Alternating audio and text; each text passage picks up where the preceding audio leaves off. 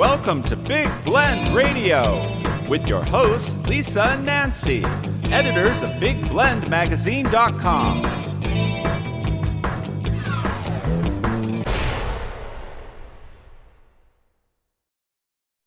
Hey, everybody. Welcome to Big Blend Radio's Books and Authors Show with Lisa and Nancy. Today we're really excited. We're going to welcome Dr. David Sklar. He is an award-winning author. He's an emergency physician, so he's been around the block and seen just about everything. He's also a professor and a medical researcher. And so his writing, he's done a lot of writing in the medical world, over 200 papers, medical papers. So when I even think about that, I do want wine because I don't know how anybody does that, but he does. But he's also an author of his memoir, La Clinica, and also the novel Atlas of Men. But he's joining us today. We're going to talk about all of it, right? But he's joining us with his brand new novel. We always get excited when a new novel is out. It is called Moonstone Hero, and it's set in one of the most beautiful places in the world, Mount Kilimanjaro. But what's really interesting about this novel is it's all about life and death decisions. How to become a hero. Do you want to be a hero? Do you want to take that extra step? And if you're going to climb Mount Kilimanjaro, every step counts. It really does. So it's out now through Volcano Cannon Press.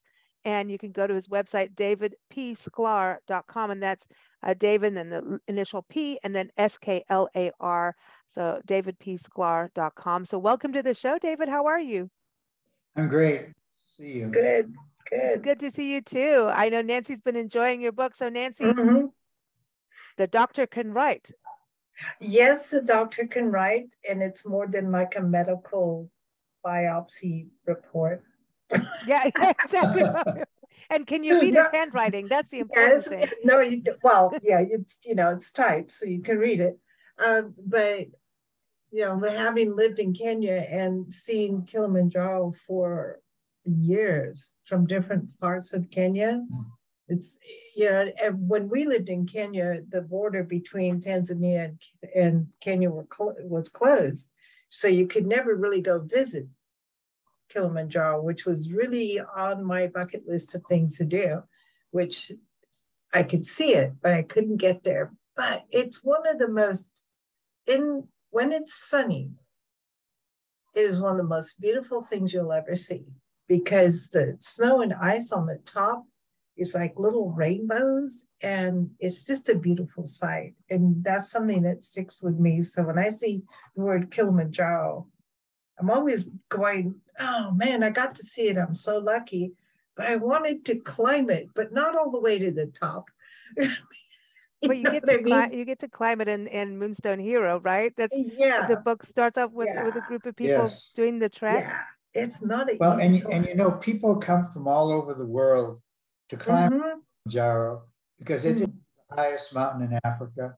And a lot of them, it has some special symbolism if they're able to get to the top. Now, top of Mount Kilimanjaro is about 19,000 feet, so it's really quite high. They start at a much lower elevation, around 1,000 or 2,000 feet. So, you're really climbing an enormous amount of height to get to the top, as compared to, some mountains. The mountain may actually be very high, but you're not actually climbing that high to get to the top. In this case, you really are doing a lot of climbing. So you're going through many different climactic zones. You start off sort of in the jungle with a lot of, green and monkeys and things like that. And then you get into a higher elevation where it's more grassland and there's more open kinds of scenery.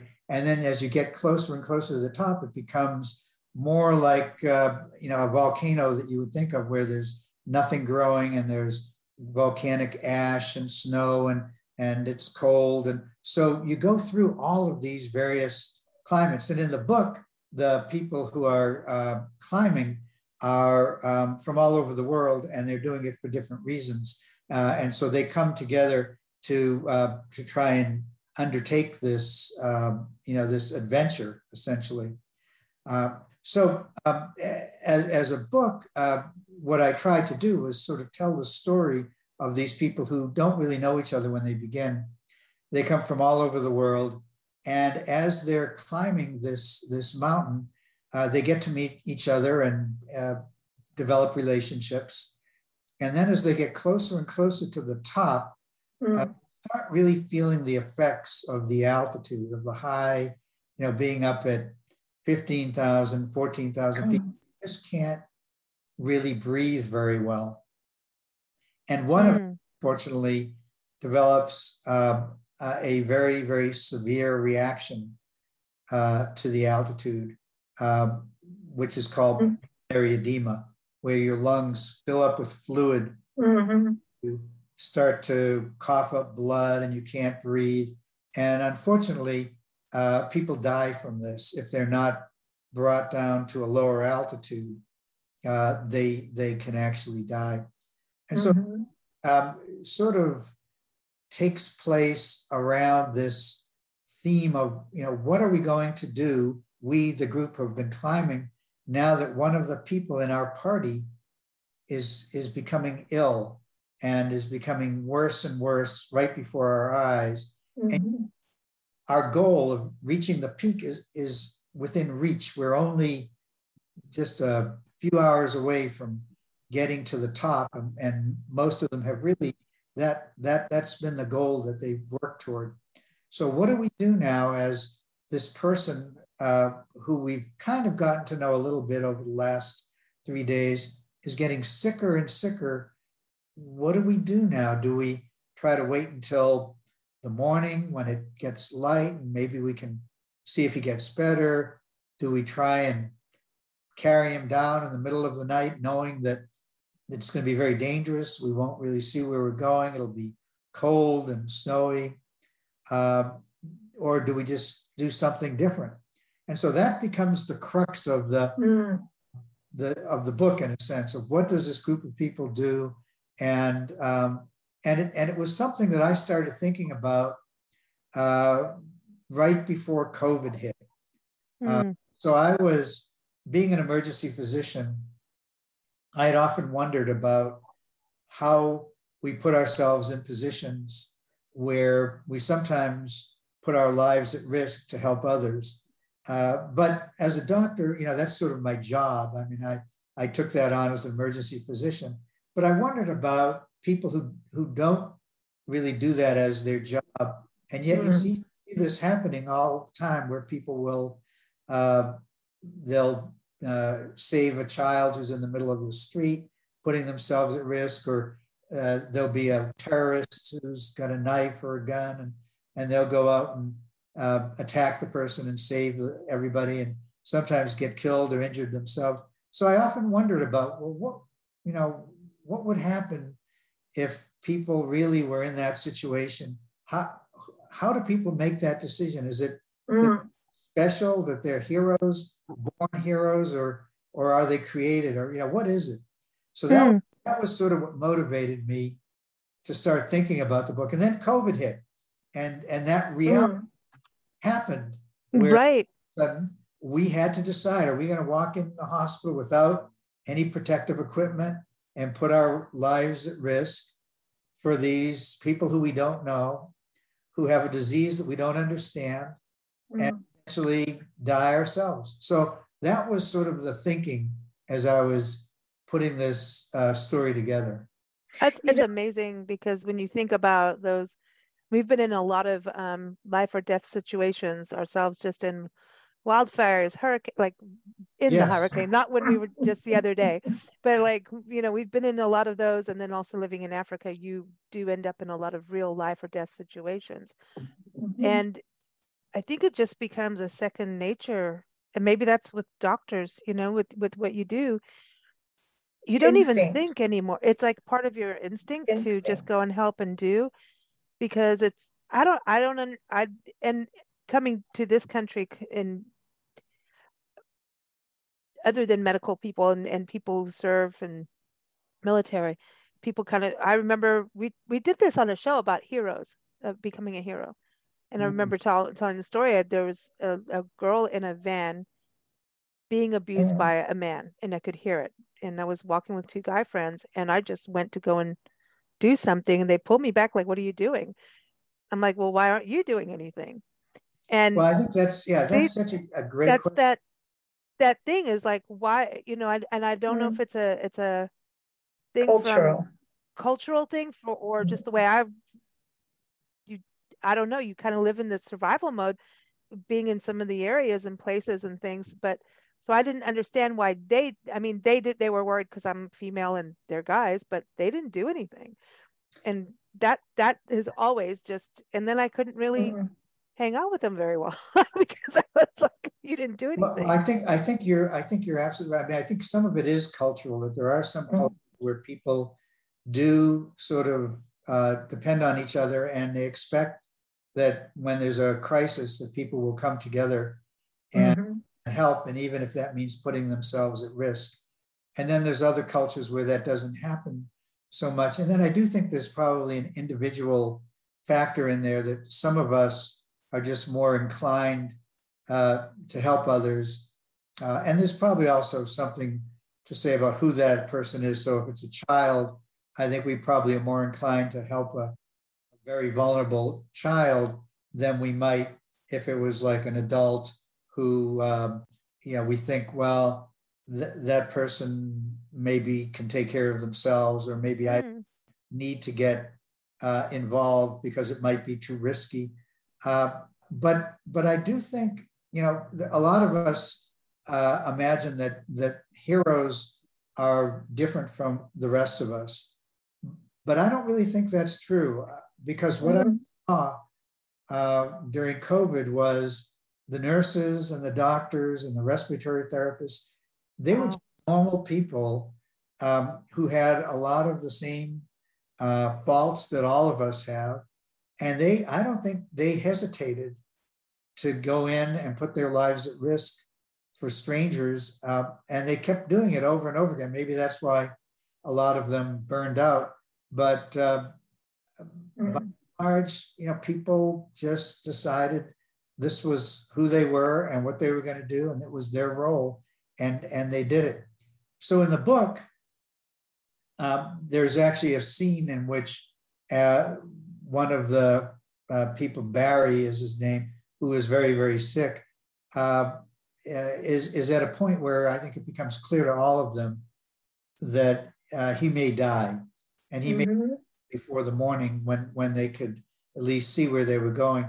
And so they almost have this kind of group meeting, and they have to decide, what are we going to do? Are we going to make a group decision, or are we going to each decide for ourselves what to do? And eventually they come to the conclusion that don't do a spoiler. I'm not. Right, I won't. I'm coming. Don't you do? Not like Nancy's behaving, and you're not allowed to misbehave. You're a doctor. Okay, all right. Well, I'm not going to tell you what happens, but I will tell you that the rest of the book is sort of about the consequences of those decisions that they make, and the consequences are things that we might not anticipate.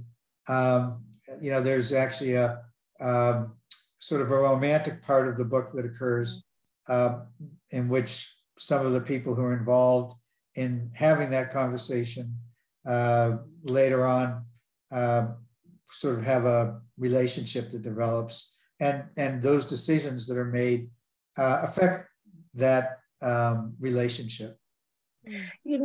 One of the questions that pops into my mind is, you have a group of people, something happens, and their goal is to go to the top of this mountain, and something happens where one person is now in the way, so to speak. Right. Do they? Well, why don't you just put it right there, Nancy? Well, I think I just did. But well, do they all need to turn back to take one person down the mountain, or could some of them still go on and reach the goal, and only the others take them down the mountain? Oh, but now we're going to have democracy. Well, no, but see, the Lord of the thing. Flies going on right so now. That's the first thing as I'm reading it. I was like, oh, are they all going to turn back? Or, these three are going to go to the mountain. You or behave four. too. I try. But I think I'm the spoiler police. Yeah, no, you came Yeah. to the crux of exactly that, Yeah. that difficult decision, because I think that a group that would come together probably would have that as one of the alternatives. And what is the risk of the people who do go compared to the ones who don't go? Is that fair? And it's a good question. A lot of us, I think, when faced with difficult situations, might look around and say, gee, those 2 or 3 really strong guys, they ought to be the one to volunteer to do this difficult thing. And those of us who are a little bit older or smaller or less capable of doing something physical, should take a step back and let these strong young guys or women, do the thing. Well, is that always the right thing to do? I don't know. Certainly in healthcare, and this was one of the things I faced with COVID. I'm a little bit older, and we know that the risk of dying from COVID was much greater for older people, younger people. So you could say, well, I shouldn't put myself at risk if there were younger, healthier people who could go into the emergency department. But my own feeling was, well, that's not really fair either, because they still could die. And so what if they're younger? They have more life ahead of them. And I kind of felt like I should be part of the team, and that I demonstrate the same kind of willingness to put myself at risk as I'm asking them to do. And in this case, they were residents mostly. So these were who were trainees. They had finished medical school, but they hadn't finished their residency. And I kind of felt like I should be there with them. In fact, I wanted to be there with them. I felt like that was the right thing for me to do, even though I was older. And then a lot of people who volunteered actually to take my shifts, knowing that I was a little older. And I finally just said, no, I'm going to do it. And what I did. COVID was interesting with that. And I feel like it's similar to some of the wildfires we went into. Who goes near the house to go get the stuff before it burns down, kind of thing. Yeah. There was that kind of thing. And then I wonder about, like, in the military, in battle, it's like, that's part of that training, is like, who goes on the front lines, who does this part. And then it has, and when these situations happen, it's not like you get to sit and deliberate for 10 years. You need to make a decision and move forward. And whatever the decision is, go for it. It's kind of that weird thing. But I think it's something, we've seen with hurricanes, people go out, like in Houston, remember all these people going out with their private boats to go save people, get them off of roofs. We've seen these heroic, just of regular people doing what can I do? What do I have at my disposal that I can do now? They often say, the poorest person is going to invite you in for dinner and share what they have left too. Yeah, no, I completely agree with you. And, a lot of people in our country kind of look at these situations where people stay in their apartments and they hear a woman screaming and they think, oh my God, what's wrong with us? But by and large, I think actually Americans are very heroic people. And I think by and large, when faced with these situations like the hurricanes or other situations, they get out there and they do help each other. And I think we're going to have to do more of that. I think, unfortunately, as we have more emergencies due to climate change, I think we are all going to be faced with, being able to make these decisions. And oftentimes we have to make them with less than adequate information. So we have some information, but we don't always know exactly how much risk there is, or even what might happen when we do make the decision to help out. And that's, again, part of the danger we put ourselves in. But I've observed people really doing an amazing amount of dangerous stuff for other people that they don't know. Maybe partly, where I work in hospitals and I work with EMS people and others. But I just I'm often just so impressed. and they're not like necessarily different people from the normal people that are just on the street. In most cases, they're regular people. They have their flaws, and they might, drink too much or smoke too much or whatever. But they just don't tell the doctor. But in those circumstances, they can be quite courageous, quite heroic. Go ahead, Nancy. Sorry. I was going to say, I was in a car accident that, I was standing still at a stoplight, and this guy turned left, but he didn't go into the right lane. He just plowed right into the front of the car. And I was hurt, but people ran. That one person I knew, was a musical student of mine, I knew him, but all the other people who ran to help were complete strangers. And it was amazing to me how many people ran to actually help. And when the ambulance came and they're putting me on the stretcher and all that, they put the guy who hit me in the same ambulance as I'm going into.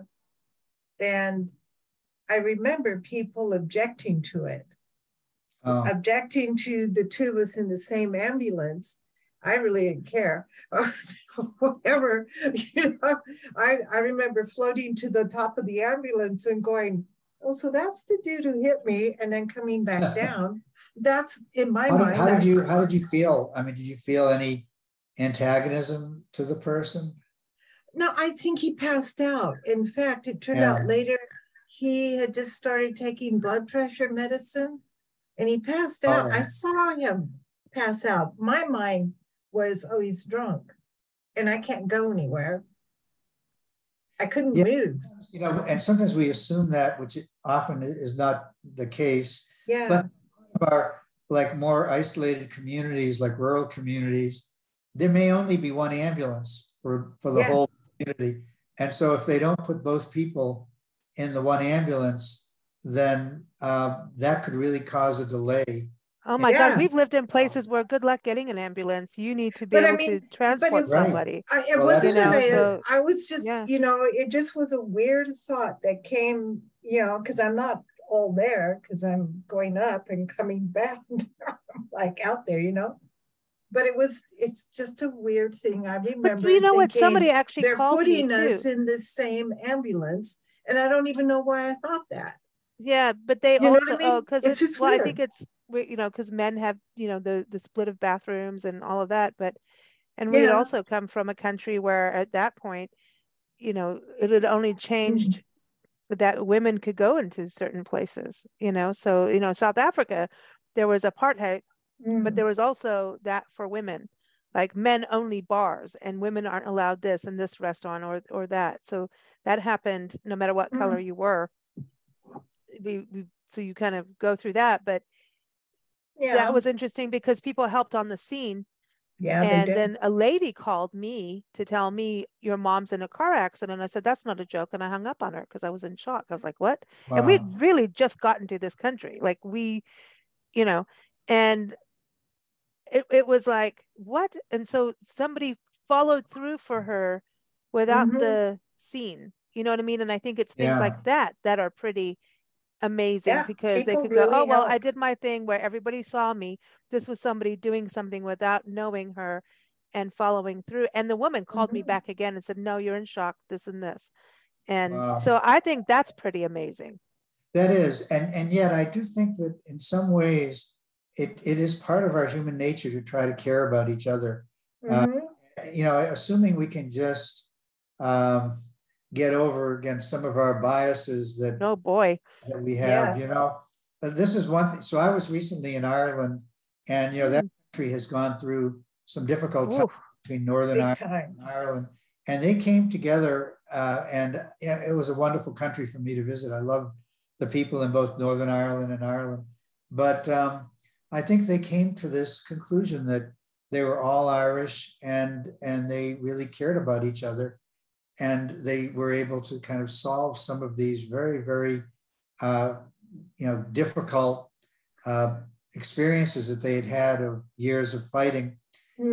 I do think that it is part of our nature that we want to be in a place where we can count on each other.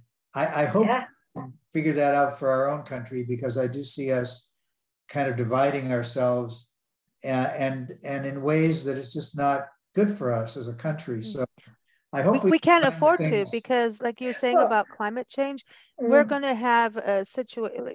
I keep talking about this on shows about, we have refugees in situations that are political unrest, but with climate change, there's already a refugee situation and globally.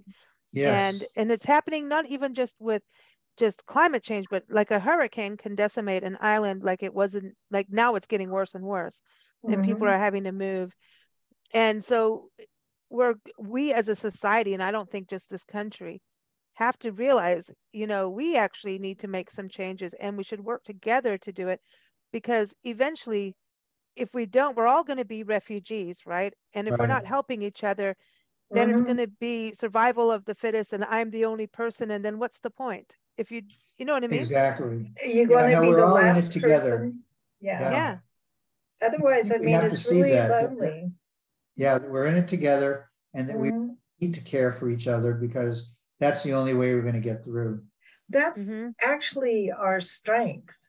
And that is using our hearts and our brains, as opposed to being animalistic, if I can put it that way. We need to rise above that animalistic instinct that we all still have, and we need it for survival, but we also need to survive in the right way. Right. Well, and I think that you're absolutely right that, oftentimes people will kind of just look at their own benefit, whether, it's having more, like during the pandemic where people cleared out the shelves of certain food or, or whatever it was. Yeah. But so I think in that case, it didn't show us off at our best. But on the other hand, I think these situations that we're talking about, people rise above that and realize that they do need to get in there and help. And that's really one of the goals for me of writing this book, was to really have us think about those questions and to really look at each other and look at ourselves and say, I could be a hero, and I've just got to encourage the same kind of heroism in our culture and in the people around me, because that's that's what we need for the future. If we're going to make it through climate change, or if there's another pandemic, they say that this isn't going to be the end of it. No, I think we're going to have other pandemics. Now, I will tell you, during my career, that was not the only bad new disease that I had to deal with. So I've experienced epidemic of HIV, of AIDS. I was a resident. HIV was just becoming available as a new disease, or was just becoming recognized as a new disease. And we were all terrified. Nobody knew what was causing it. And, a lot of the same kinds of biases and so on that have occurred with COVID, and now with pox, a lot of those same biases came out without people recognizing a new disease is a disease that can affect any of us. And we have to find out about it, educate ourselves, and do kinds of things to protect everybody. Anyway, so I had to live through that. And then there was another disease when I was in New Mexico called hantavirus. I didn't know what it was, but hantavirus cropped up in the corners area of New Mexico and Arizona, right, in Colorado and Utah. And all of a sudden, all these people were being brought to the emergency department who were having trouble breathing and were dying pretty quickly. And I had no idea whether or not this was something that I could catch from these people. Was it contagious? What it was? As it turned out, it was from mice, and it wasn't easily, or I don't think it was transmittable to people. from person to person, but we didn't know that. And so again, it was one of the very scary moments, you know. You know, I think what's interesting about this and what you're doing in your book and just in conversation is when you talk about being heroes, it could be, hey, helping someone just on the street corner. It could be there's so many different things we can do. Yes. But what's different with the medical community and those who serve in the military? Look at the food service people, the people working in grocery stores. I mean, we've got to look at that. Teachers going through so much, including being, you know, the political drama of where to wear a mask or not wear a mask in a school. I mean, what we put our teachers through was ridiculous. You know, it's absolutely. No, they were crazy. They were caught in the crossfire, and I think that's one of the really serious errors we made in our country, was making the whole thing political. You know, everybody, regardless of their political views, came together around trying to keep the population safe. And in our country, it really became politicized. And that's really bad. We have had more than 1 million people die in the U.S. And if you look at all the other countries, none of them have had 1 million people die. Yeah. And so I think we, unfortunately, we reacted in a not good way. So now we've dealt with these consequences of people dying who didn't need to die. Well, so with the hero part is it's with everybody, like in teachers, medical, military, all of these are your people who are like serving. It's a way of life, right? So if it's not, and yet people are doing it as a part of way of life, maybe not realizing it, or it's just a different profession or just a different lifestyle. But what I'm taking away from your book and conversation is it should be part of our lifestyle.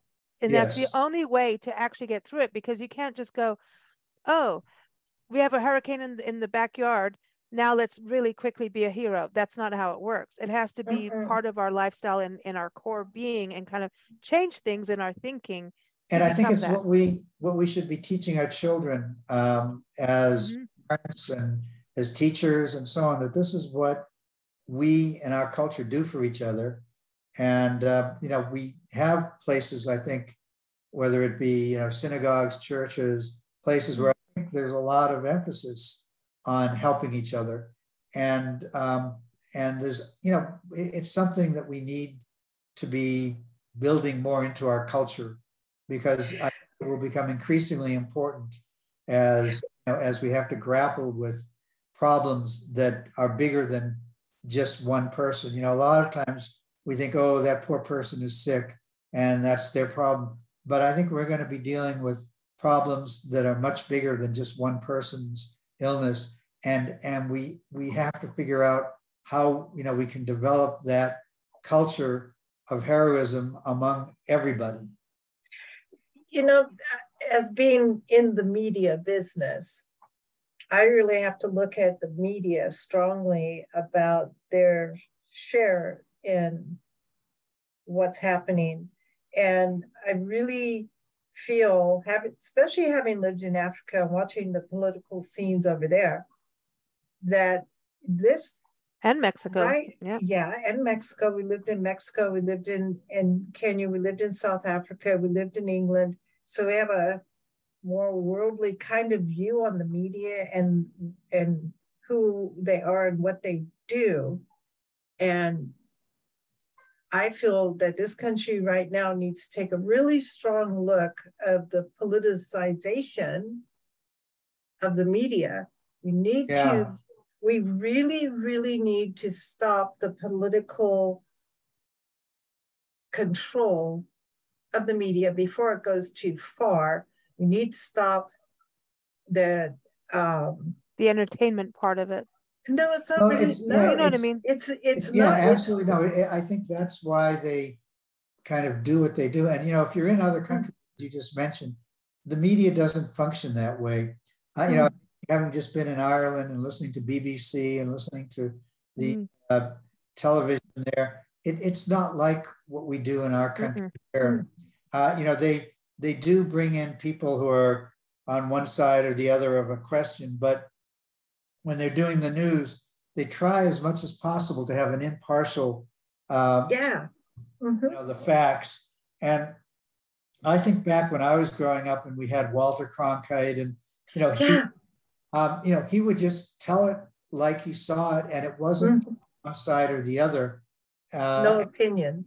And then if he had commentators who might want to take one side or the other, that was their job, to do it, but also not to make fun of the people who they disagree with. I see that. Yeah, the nastiness. Where they're just making fun of people who they disagree with and exaggerating things and trying to make it much worse than it was, rather than trying to find the commonalities of what we all agree on, which they could also do, but maybe it wouldn't, when their ratings. Well, it used to be like, oh, your kid could be the president of the country, right? And now it doesn't feel like, oh, that's a really exceptional job. Male, female, I don't care who. And actually, it's not just our country. I mean, look at what's going on in England right now too, and other countries. It just kind of feels like I don't know if it's westernization, civilization being over civilized, that we've lost the actual part of civilization, which was kindness and genteel and right, well, just respecting people for their roles that they have, even if you may not agree with them, at least respecting the position, respecting the role. And like we've been losing that, which I think is not good for us for the future, because anybody can make mistakes.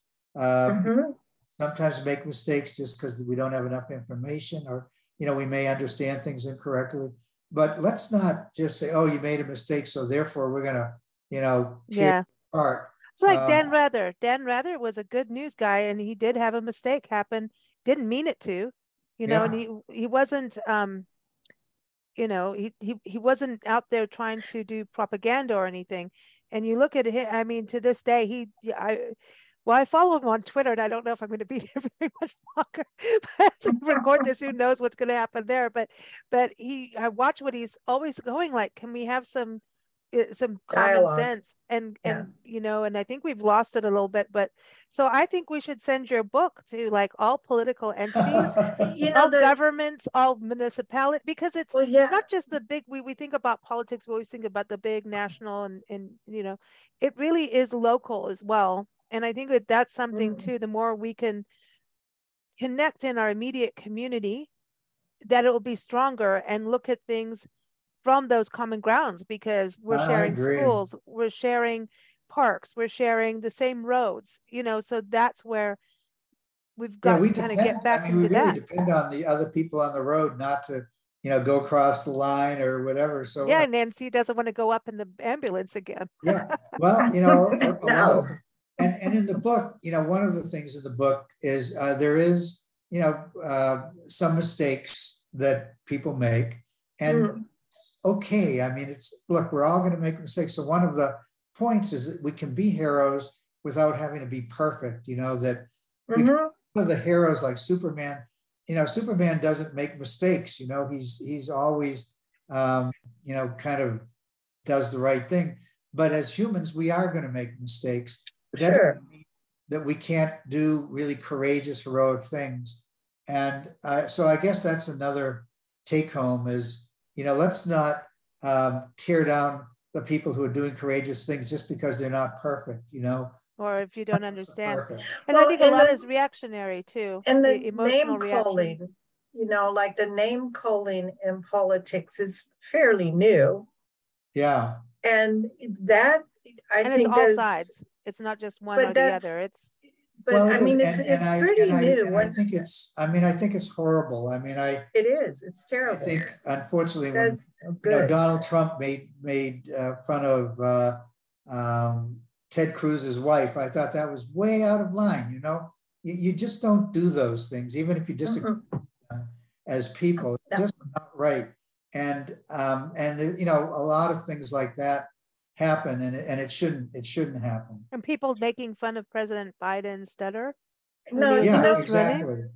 My grandmother taught me, when somebody is making fun or calling somebody else a name, you got to look at the name caller and realize how low, she used to call it being low on the totem pole. That sounds terrible. Yeah.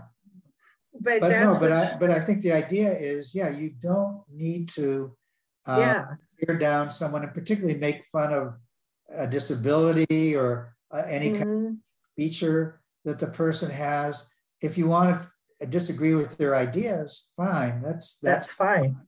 But that's very different from, you know, trying to laugh at people and make fun of people. And so I just see this on our media, as you, since you brought up media, and I just, it's so unhealthy, and it doesn't exist like this in other parts of the world, and it doesn't need to exist in our country. And it does no good. It does no good at all. I do want to give a shout out to a documentary, which I think you would really enjoy. We just did an interview with a high school principal in North Belfast, and the documentary maker, Kevin McGilvery, I think is his name. I can't pronounce his last name. I can do yours, but I can't do Irish. That's McGilvery. Anyway, it's Young Plato is a documentary. That's and awesome. He runs the school, young kids, and it's not a high school either. Yeah, it's a middle school, and they go in, and there's people who have lived through the bombings, and their family has. So you have this generational trauma that goes through. And they go in and they show the news clippings, and the kids are encouraged to talk about it. Yes, my grandmother went through this. My mother, when she was a little girl, went through this. So they talk about this and get past that fear and explain, like, how the buses used to be, you know, blow up, and they used to be a protection. Now they're walls. And they talk about the Catholic versus the they have these discussions, but it's called Young Plato. It's really good. He was a ruffian, the principal, and then he really got into philosophy. And so he's teaching little kids philosophy. And so through that, he's also going into the community, to the parents, talking about philosophy, about no one is right and no one is wrong. It is about this discussion together. He teaches the kids, if one wants to hit you, you know, how to handle that, and how to not just retaliate, how to breathe, meditate, how to think about the consequences of anger. And they go to a board. They have the philosophy board where they do mind mapping and discuss that. It's and then really going good to the parents, and he's teaching the parents and the kids to have how to have discussions. And so and it's absolutely amazing. No, so that goes with what you're doing. Yeah, I just thought you'd appreciate that, because I do. And in fact, you know, again, since I was in Ireland doing this Fulbright program, I feel like we can so much from the experience of Ireland and Northern Ireland. There's really so much that they can teach us about how to live together and how to solve problems together without having to do it violently. Exactly. And he's a hero. Who's a hero for you? In closing, there, let's each pick. I'm going to pick that high school or the middle school teacher, Kevin. Mr. Kevin. McGilvery. Well, you know, for me, I have to say that the heroes for me are really the residents that I work with in medicine at Valleywise and at UNM, because they're young people, and they're really our hope and our future. And I watch them every day, just going in and doing these very courageous things. They're my heroes, I guess. Awesome. Nancy, who's your hero, Nancy? Oh gosh, I have so many of them. See, but that's great. You know, and I'm going to go way back and talk about critical thinking. I want to go back even to Socrates and Plato. And, you know, maybe it's time to go back and revisit those, their forethought. Like, I don't know. And asking, they asked really good questions. Which they did. Like, did they know we were going to end up this way? Yeah. Because it feels like they don't always have answers, but they do know how to ask questions. And the things we do in medical education is sort of ask people the questions just so that they can think through a problem, just like what you're talking about. And I think that is such an important thing, because a lot of times people come up with answers without really taking a time to really think it through. Mm-hmm. And if we do that, I think maybe we'll come up with better solutions. Certainly in the book in Moonstone Hero, the people did sit around together and try to come up with a solution for a very difficult problem. You know, we could disagree with how they did it, and the consequences, again, were somewhat unpredictable. But I think at least they did try to sit down and solve it together.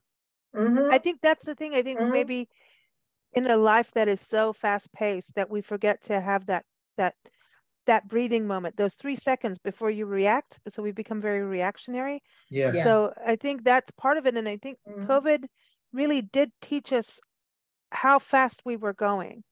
When people started to calm down, they realized, why have I been doing this to myself for 20 something years, you know, working myself to death, literally. Yeah. How much fun was it? Do I really need to make that much money to be happy? You know, do I need 10 cars? You know, I'm exaggerating there, but I'm not, for some not, but it's, I think it taught us that, and we're still navigating out. So I think your book is so timely in that fashion that we're in this period of change, and it's up to us to navigate it towards being a positive change. And you cannot do anything.